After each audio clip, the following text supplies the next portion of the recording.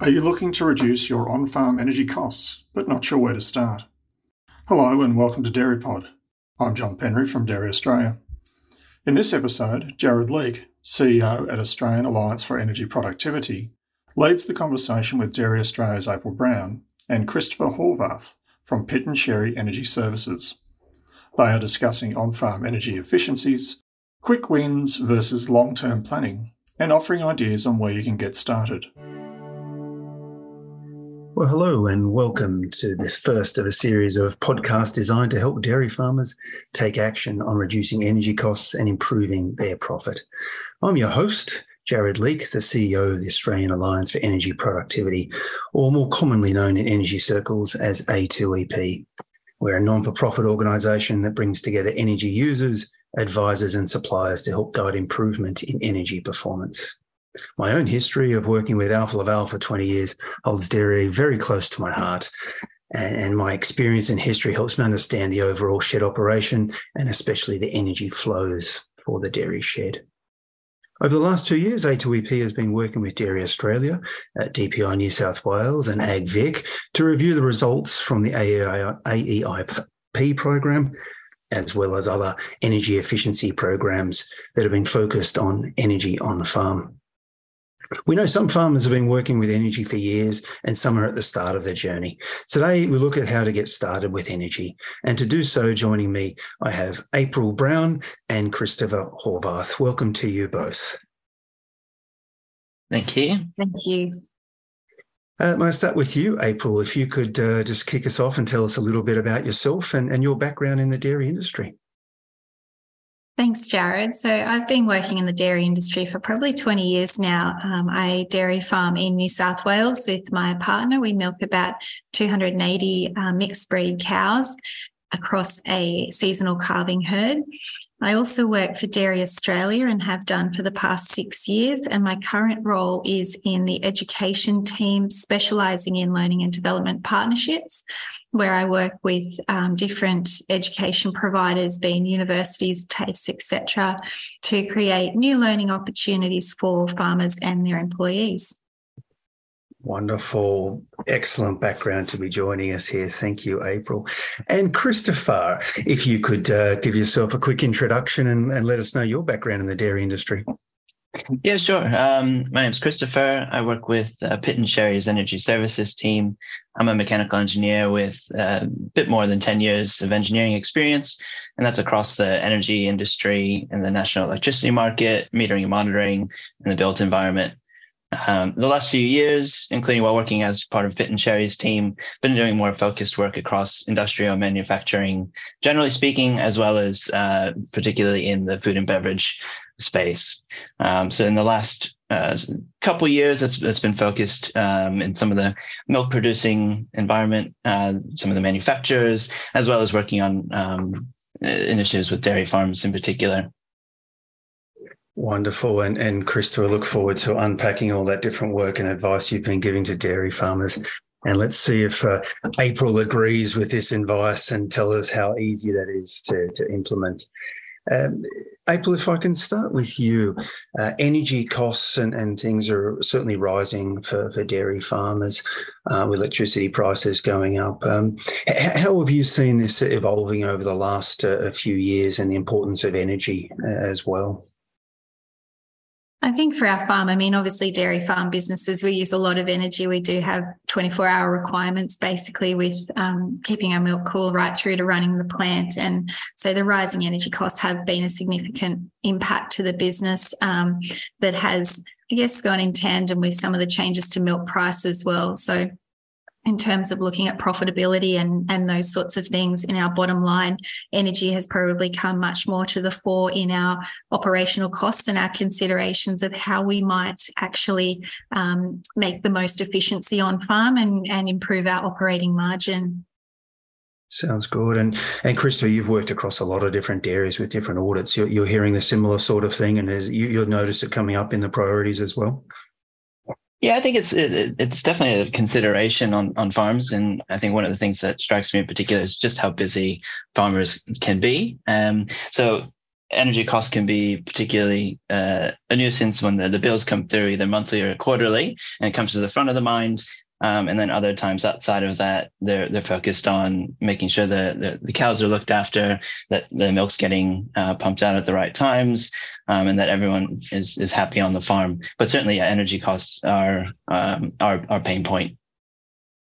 And it's interesting there when you talk about, they've got 1,000 things to do, and there's other activities when you know that if you've given the cows a great pasture, you may see the next day or so the increase in the milk production there. But whereas energy, you're saying with the bill, it may take a bit longer, sort of thing. How can a farmer work out how long to spend on this sort of improving energy? Any ideas on that one, Christopher? Yeah, sure.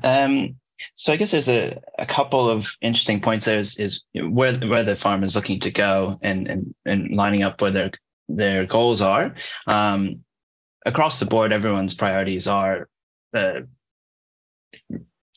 processing reliability, making sure they can do everything day in and day out, as well as making sure they've got good quality milk. So it's taking that step back and thinking, all right, where am I now? What are my pain points, and how can I get past those? So for me, when I'm speaking with almost any business across food and beverages, what are those pain points, and what can we do that aligns with improvements to your energy costs?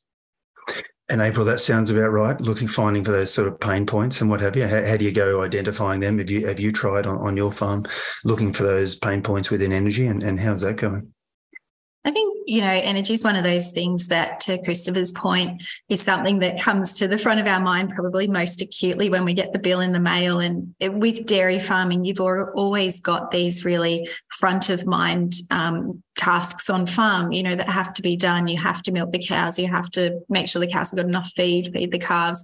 Those sorts of things really are very ever present and obvious in the daily operations. And something like energy does, whilst we are aware of it and conscious of it, is secondary to that. So when it comes to actually looking at how we make practice change and improvements on farm, for me, we've leaned a lot on consultancy and that sort of thing to bring in not only subject matter expertise, but ensure that we carve out time in our day to actually look at energy efficiency in a robust way, because it's not something that necessarily is immediately at the top of the priority list when you've got 300 cows that absolutely have to be milked twice a day, or whatever size your herd is. So I think it's really important for farmers to proactively make that effort to address it.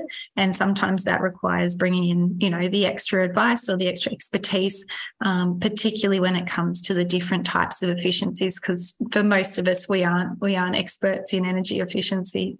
Yeah, energy is one of those things that I think sits at the back of everyone's mind. It's like a few other things on farm where you think, I'd really love to make the time to look into that more. I know that there's gains to be had. I know that but you have all these immediate tasks that need to be done. The cows have to be milked. And it's sort of a vicious cycle in some ways, that you want to find the time, but you physically can't find the time. And I think at the moment, the workforce situation when it comes to available people to have on farm also is exacerbating it.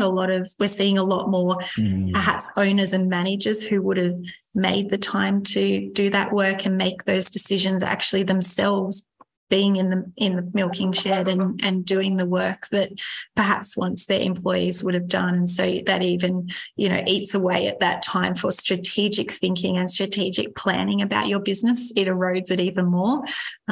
So it's just trying to, I think, find the quick wins, suffice that you can slowly build your knowledge as well. And it's easier for you to make judgments and evaluation about where those opportunities might be, and then what expertise to bring in, rather than starting from basic, nothing. And I think that's where those government programs really help, where they make it easy for you to make that assessment. And then you're like, oh, wow, I can see this is a $5,000 per year exercise or something if I make this change. Right now it's like, you sort of don't know what you don't know. Should I spend several hours reviewing this and see if I can make a saving? It's hard to make that commitment to those hours if you don't know, got some idea there's going to be a payback. Yeah, and I think a lot of farmers are a bit cautious of the unknown as well, and they start to hear some horror stories as well of neighbours going down certain paths, of particularly around solar panels and things like that maybe haven't gone so well. And there's a bit of a mentality of just avoid it. It'll be easier if you just avoid it altogether rather than make the time to understand if there is a benefit there for your farm. So it's got a little bit of a reputational issue, I think, that has to be broken down. And if we can start to just turn the dial a bit in terms of energy efficiency awareness, and it's not a green hippie thing, but there is opportunity potentially there for it, then we can slowly shift mindset and make sure farmers are engaging in it in the right way, and they're not getting ripped off and they're not being taken advantage of for not having the expertise and understanding. Yeah, I think that's hugely important, and there's definitely a lot of considerations there, and the energy efficiency side of things, and like you said, it can have an image or a reputation, and which is why I think more recently I've been coming at it from what are the other benefits. Is it going to increase reliability of those key services so that you don't have to worry about it, and looking at the next thing. So if you've got a really old piece of equipment and you're fearful that it's going to break down, all right, this is the perfect time to plan ahead. What size equipment are we going to need? What are our options? And just start chipping away at that a little bit over time, so that when it does drop off and you're ready to select your new one, you can go into it with good confidence. Yeah, absolutely. One of the things we really love to talk about at A2EP is the metering and monitoring, and metering on its own, what's the value of that if it's not going to create action? And often you start off and get interest in this, and the interest may decrease over time. But I like the idea that it can give you that feedback of seeing what your different actions are taken. You can see the results from that. April, have you looked at the things like the app from your energy retailer, if you've got a smart meter and things like that? Have you looked at anything the way of metering and monitoring there? I think at a surface level, yes. And for our farm, we sort of are just under what would be an average farm size. And so really when we look at the implication for that across the industry, and particularly looking at resource on farm to have the time to properly look into those sorts of things, it's sometimes not there, and that's where we do need to prioritise it. But I would say at our farm, and certainly within our business, it is something that's accessible and relatively easy in a way to look at, but it's just getting that depth of understanding and having the time to actually dig into what that means and how we might come up with some mitigations if there is obvious solutions for efficiencies to be made. I think for our farm, and I would say probably for a lot of farms, that's really the next step, and looking at how we can actually do that in a time efficient way. And let's talk about time. What's anyone recommendations maybe on time? What's a way to, and what's worthwhile to spend on this per week, per month, that sort of thing? Anything for Christopher? Well, let's see. Just touching briefly on the metering and monitoring aspect, I think that getting your metering underway is a really helpful way of starting that process. And whether that's the high level smart meter, to just get a sense for how your energy use is fluctuating over time, by season, that's a really good starting point. And then if you're able to getting a little bit further into, say, having metering of your large energy users on site, that then gives you some information over time. Even if you're not personally actioning it, it means that it's there and it's going to be available for, say, a consultant to be able to look at and help you to understand where there might be equipment issues, or to look at sizing better alternatives. Indeed. And getting that smart meter on site, and understand there's options there. I think a lot of dairy farms through Victoria have that, maybe not so much in New South Wales and other states. But getting that smart meter on site is certainly a good way then to be able to get that more instant feedback rather than just the quarterly bill. Anything else? Have you, Christopher, you looked at these Wattwatchers systems and Symbol and things like that? Yeah, that's right. I think the Wattwatchers devices end up being quite cost effective, and they're able to for one unit, you can measure 3 different circuits. So you'll be able to measure, say, your milk vat. For cooling, you'll be able to measure your vacuum pumps and your hot water. So you'll be able to get quite a few different services at a relative cost. I think it was maybe a couple grand, including installation. So it's a great way of getting started. Wattwatchers comes with its own little bit of monitoring and additional services such as Symbol offer more insights if you're ready to make that move as well. And April, how does a couple of $1,000 for metering sound?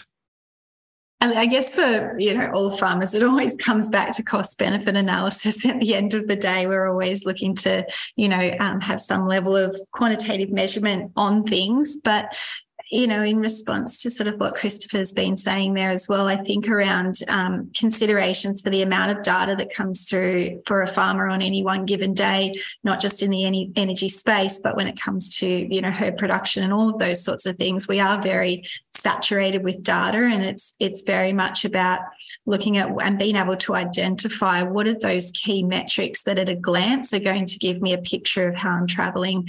And giving farmers the capability, I think, to interpret what that actually means, and that then allows them to have a bit of a understanding and appreciation for what is that dollar value, because in terms of a couple of $1,000, probably in the grand scheme of things isn't going to break the bank, but really being able to quantify that and to get practice change and to see what value that has for your farm business with respect to all of the other things that are happening on the farm. Understanding that data for me is really critical, but understanding it in a way that you don't get swamped by it as well is really important. Absolutely. You mentioned key metrics there, and I know I've seen reports by Pitt and Sherry. Christopher, you have quite a focus on this energy intensity. Do you want to take us through that as an idea of a metric for your energy performance? Yeah, sure. I guess if you're looking at the farm as a whole, you'd be looking at what your total energy in kilowatt hours is per the volume of milk that's going through. So that your kilowatt hours per liter. Depending on how often you'd be looking at it, you could be looking at it on a monthly basis. You'll be able to see if that goes up or down, compare that from one season to the next, and also from one year to the next. So if you're able to have a baseline that you're comparing to, you can see, take 5 minutes at the end of a month and see how that month has looked comparative to other ones, and see if something's maybe gone wrong or if you're doing better than you might have expected. And we talk kilowatt hours, it's usually kilowatt hours per 1,000 litres. And I understand that the industry average sitting somewhere around about 48 kilowatt hours per 1,000 litres, somewhere around there, Christopher. But you get many outliers. If you're up around that 60 or 70 kilowatt hours per 1,000 litres, that seems like you've got some good potential to improve then. Yeah, that's right. And it's a good starting point. So if you're at the start of your journey, just seeing where you are on that spectrum, and that'll also help indicate what are the best areas for you to focus on, whether that's starting with improving your milk cooling, or if it's looking at something a bit more advanced and getting heat recovery and reducing your heating inputs. Yeah, indeed. And April, if I said to you, hey, what's your energy intensity? Like, no, I haven't got that info at my fingertips. I'm not quite that advanced yet. How would that feel about trying to go find that out? I think, look, I will admit that my partner is probably more involved in that side of the business than I am. So I'm certainly not the expert in that space. But I do, as you were talking, Christopher, reflect on the fact that I think it's about being able to identify the quick wins versus the long-term gain and investment. And for farmers, being able to be conscious of where your capability lies in making those decisions. And for us, there's been some quick wins and some things that are as simple as changing a pump, for example, that was to improve efficiency. And then you've got the big ticket items, the solar panels and things like that, where that goes beyond our area of expertise. And so you have to be, as a farmer, in a position where you can identify your threshold and be able to know where to bring that expertise in and to the business, so you get the best return for yourself. Quick wins. Love talking about those, April. You mentioned changing the pump out. Take us through what that one was. That was, we do pump from a large dam on our farm quite a way up to the dairy and the water that gets used in the dairy. And it really came down to the size and capacity of that particular pump that was being used was probably a little bit too small. And to change that over was, I think, $1,000 investment in a new pump. So it wasn't something that was going to break the bank, but it was something that could give us a relatively short return on investment. Looking at other items, so we did have a conversation around solar panels and what that meant. And that's something that's a bigger decision for us to make, particularly because we are on a lease farm as well. And that's something for farmers to be really conscious of. It is a different conversation if you own the property to make capital investment into that. But we do know that there's a lot of farmers who are in a position of either leasing or share farming. And that is very different decision making when you are looking to make improvements into perhaps a piece of infrastructure that you don't actually own. So for us, it's something that's still a conversation ongoing so that we can work out what that point is of efficiency where we are going to get return on investment for something that essentially is not our property. Interesting. And certainly solar is an interesting case for dairy farms where that energy production that you're getting right in the middle of the day is not when you so much need it. And if you're using that to produce your hot water, great. But if you can't move those loads to the middle of the day, hard to see the return on investment there. Krista, have you made many assessments on solar PV for dairy farms? Yeah, I think we've looked at a number of them. And as you said, the cows aren't in the shed at the middle of the day.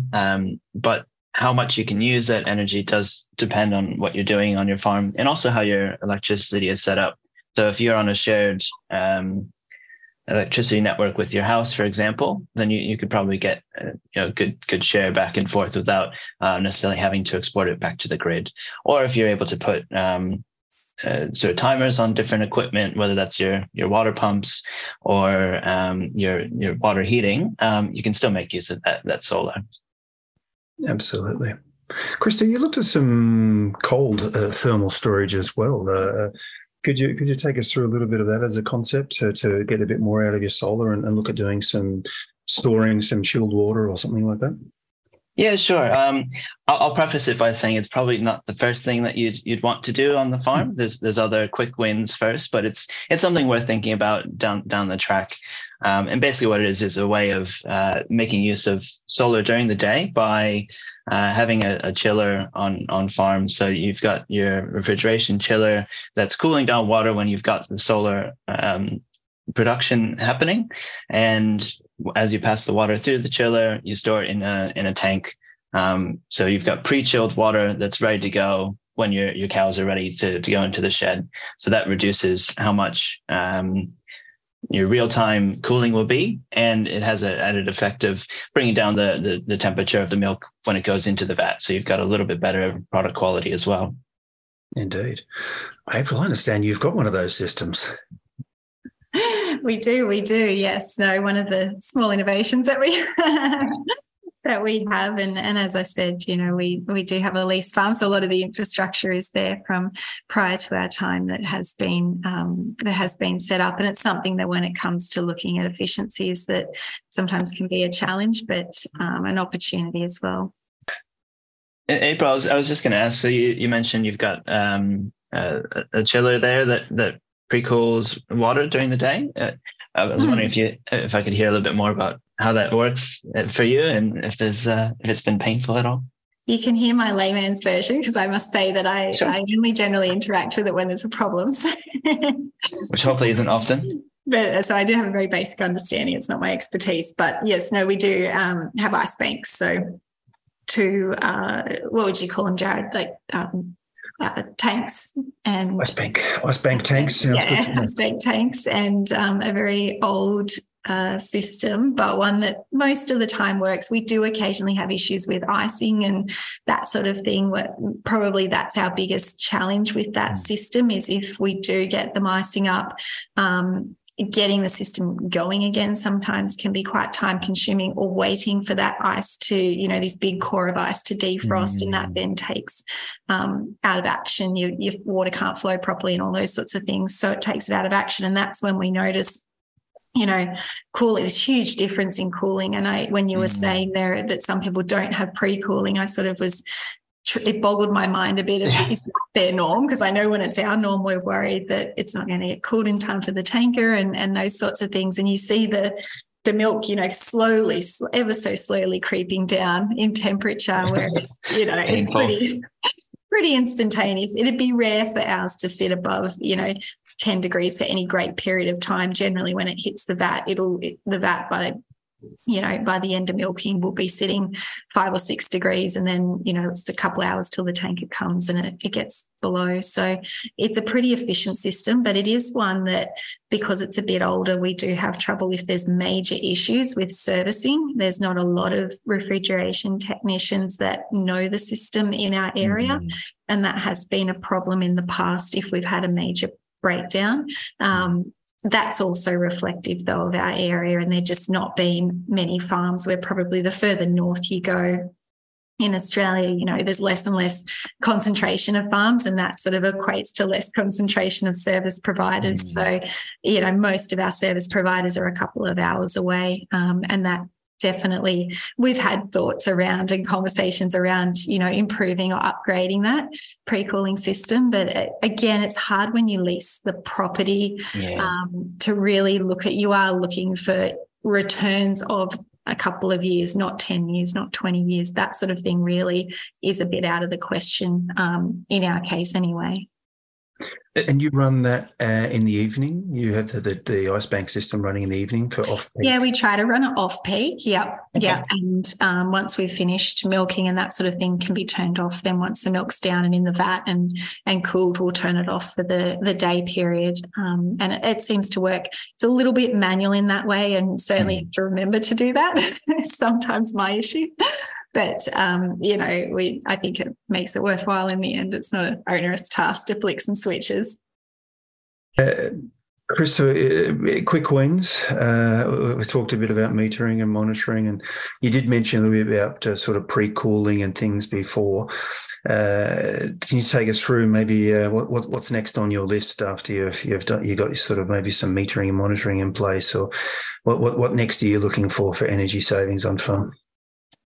Milk pre-cooling would definitely be the first one. I think from farms that we've looked at, probably 80% had that. And so that was always a good one to tick off the list and show that, we're doing that. We're ready to move to the next step.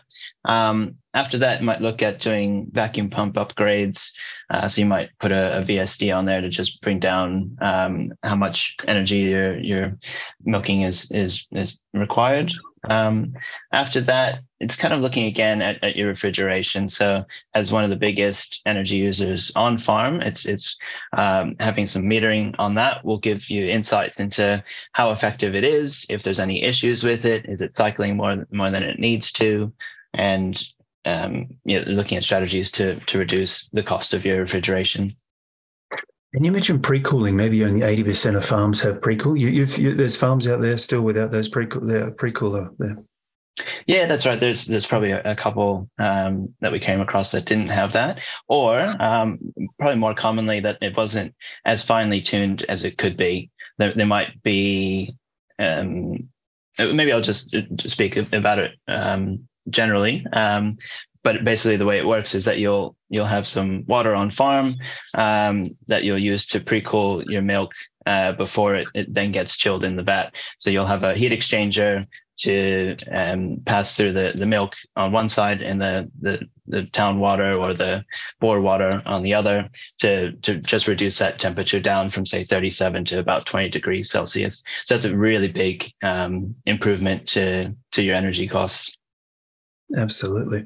We've done a few calculations there, and it's getting ready to be published on Dairy Australia's website, where we look at roughly $110 per degree of pre-cooling for 1 million litres per year dairy shed.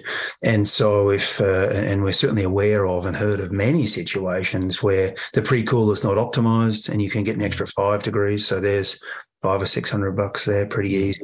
Or, if you've got no pre-cooler at all, that's an extra, 15, 20 odd degrees, thousands of dollars per year for a few $1,000 investment. Absolutely.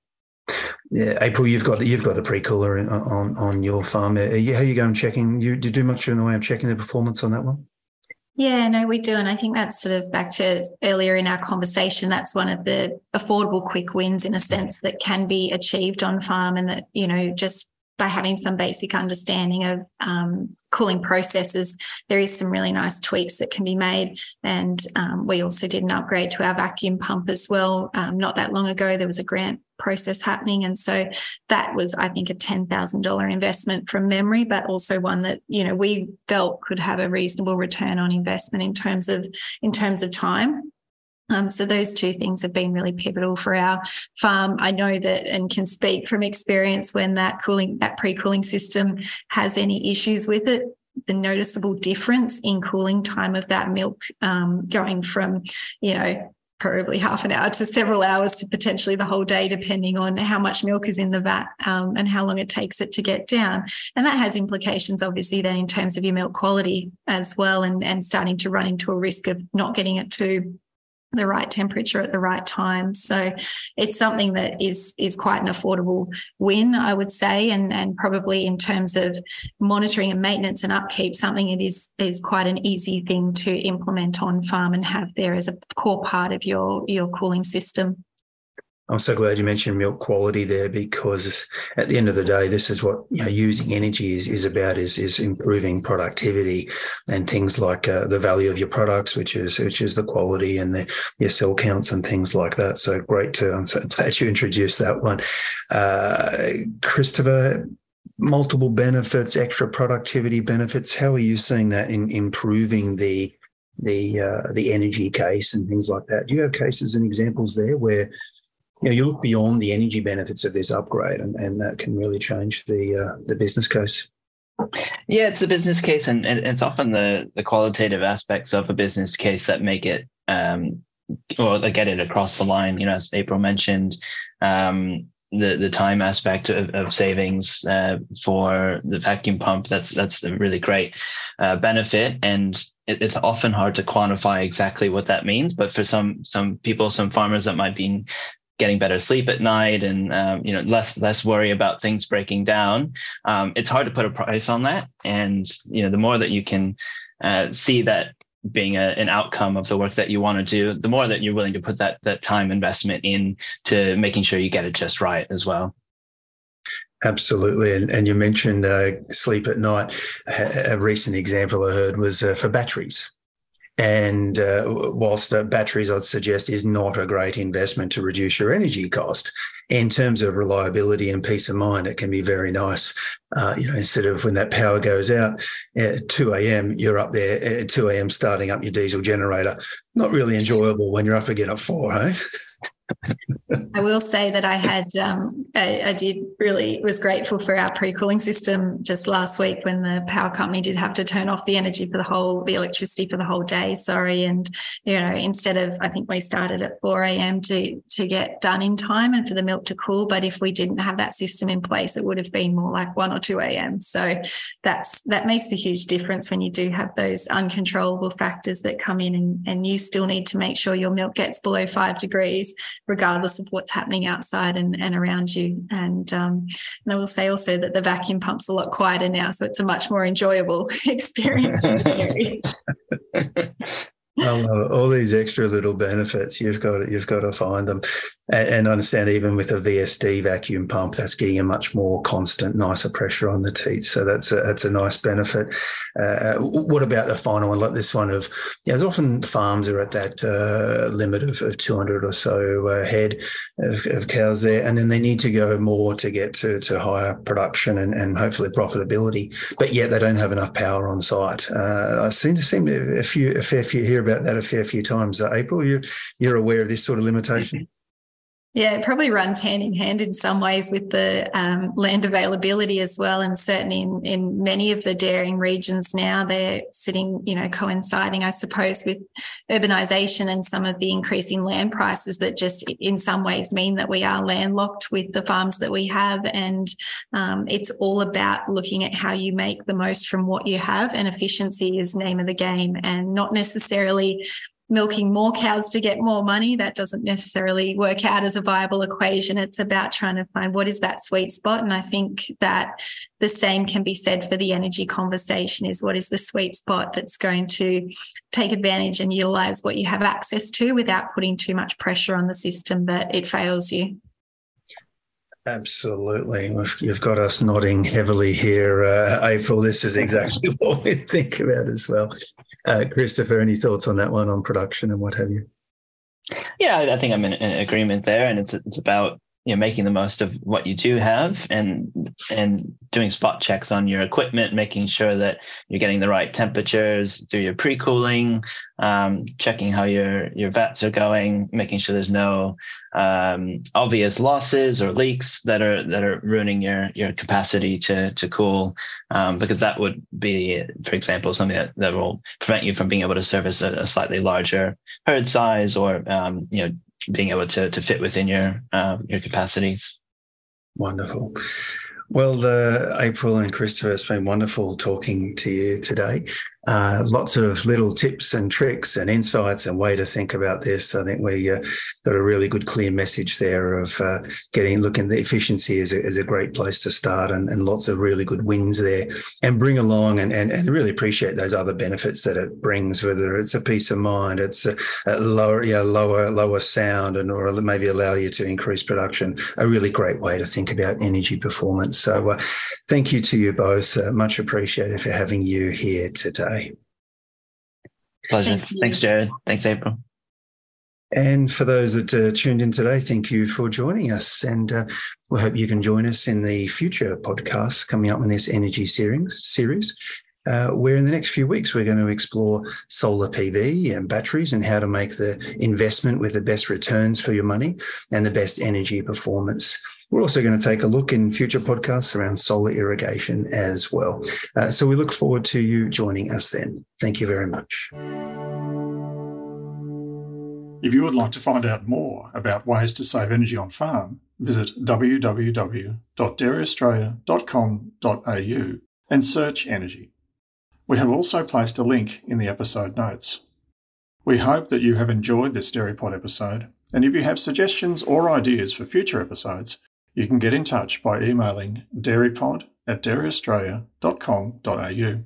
Thanks very much for listening, and bye for now.